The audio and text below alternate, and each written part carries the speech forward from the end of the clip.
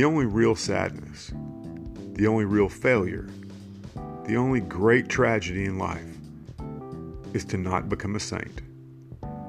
Leon Bloy.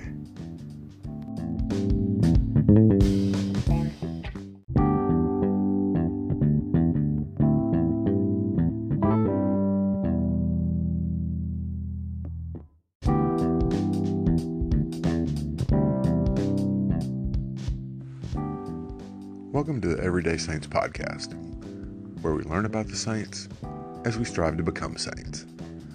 I'm Paul, and today's episode is another installment in our Saints Guide to Holiness. Today we'll be looking at the necessity of prayer as explained by St. Francis de Sales in his classic book, The Introduction to the Devout Life. I talked a little bit about this book in our episode on January 24th, which was St. Francis de Sales' feast day. And if you don't own a copy, I highly recommend you going out and getting one as soon as possible. This is from Chapter 1, Part 2 of the Introduction to the Devout Life. And the title of the chapter is appropriately, The Necessity of Prayer. In it, St. Francis counsels us as follows. Number 1. Prayer opens the understanding to the brightness of divine light and the will to the warmth of heavenly love. Nothing can so effectually purify the mind from its many ignorances, or the will from its perverse affections. It is as a healing water which causes the roots of our good desires to send forth fresh shoots, which washes away the soul's imperfections and allays the thirst of passion. Number 2. But especially I commend earnest mental prayer to you, more particularly such as it bears upon the life and passion of our Lord.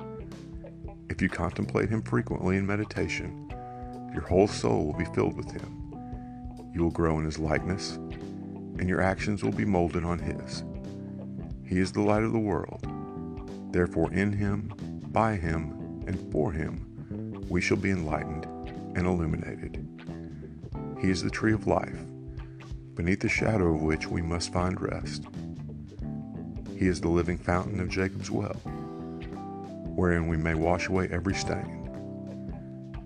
Children learn to speak by hearing their mother talk, and stammering forth their childish sounds in imitation. And so, if we cleave to the Savior in meditation, listening to His words, watching His actions and intentions, we shall learn in time, through His grace, to speak, act, and will like Himself. Believe me, my daughter, there is no way to God save through this door. Just as the glass of a mirror would give no reflection save for the metal behind it, so neither could we here below contemplate the Godhead, were it not united to the sacred humanity of our Savior, whose life and death are the best, sweetest, and most profitable subjects that we can possibly select for meditation.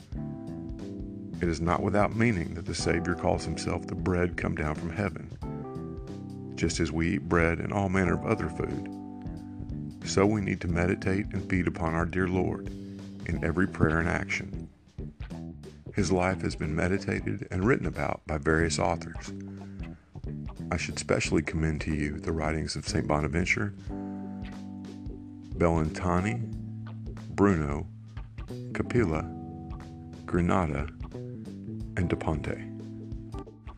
Let me make a quick side note here that those were saints and spiritual writers of St. Francis's day and before, and as I'm sure you know, there are many since then, including, of course, St. Francis himself, St. Ignatius of Loyola, and many others up to our present day. Number 3. Give an hour every day to meditation before dinner. If you can, let it be early in the morning, when your mind will be less cumbered and fresh after the night's rest.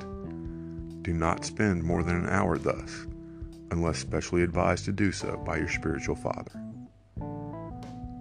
Number 4. If you can make your meditation quietly in church, it will be well, and no one, father or mother, husband or wife, can object to an hour spent there, and very probably you could not secure a time so free from interruption at home. Number 5. Begin all prayer, whether mental or vocal, by an act of the presence of God. If you observe this rule strictly, you will soon see how useful it is. Number 6. It may help you to say the Creed, the Lord's Prayer, etc. in Latin, but you should also study them diligently in your own language, so as thoroughly to gather up the meaning of these holy words, which must be used fixing your thoughts steadily on their purport, not striving to say many words, so much as seeking to say a few with your whole heart. One Our Father said devoutly is worth more than many prayers hurried over. Number 7. The Rosary is a useful devotion when rightly used, and there are various little books to teach this. It is well, too, to say pious litanies and the other vocal prayers appointed for the hours and found in manuals of devotion. But if you have a gift for mental prayer, let that always take the chief place, so that if, having made that, you are hindered by business or any other cause from saying your wanted vocal prayers, do not be disturbed, but rest satisfied with saying the Lord's Prayer, the angelic salutation, and the Creed after your meditation. Number 8. If, while saying vocal prayers, your heart feels drawn to mental prayer, do not resist it, but calmly let your mind fall into that channel, without troubling because you have not finished your appointed vocal prayers. The mental prayer you have substituted for them is more acceptable to God and more profitable to your soul. I should make an exception of the church's offices, if you are bound to say those by your vocation. In such case, these are your duty. Again, as another side note, I believe that the only people who are bound by church law to say the offices, also called the Liturgy of the Hours, every day, are priests. So if you're not a priest, you're not bound to say them every day, though it can be a good thing to do it. Number 9. If it should happen that your morning goes by without the usual meditation, either owing to pressure of business or from any other cause, which interruptions you should try to prevent as far as possible, try to repair the loss in the afternoon, but not immediately after a meal, or you will perhaps be drowsy, which is bad both for your meditation and your health.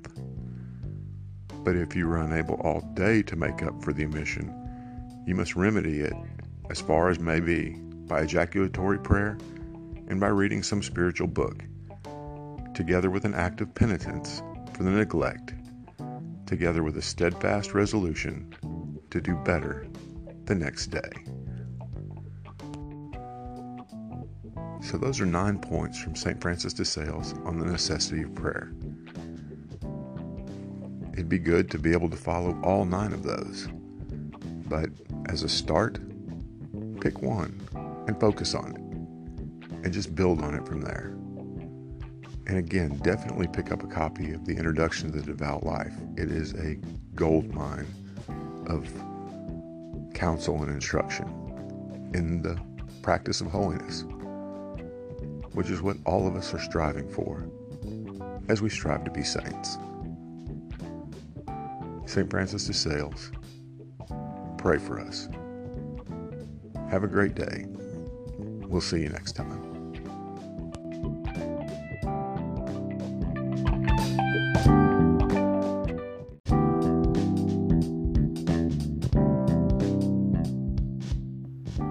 I hope you enjoyed today's episode of Everyday Saints, and that you're finding our look at the lives of the saints both informative and enlightening.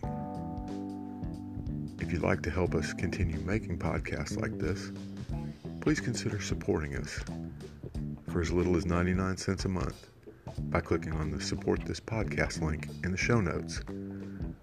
It'll go a long way towards us being able to make this podcast completely ad-free. Thanks again.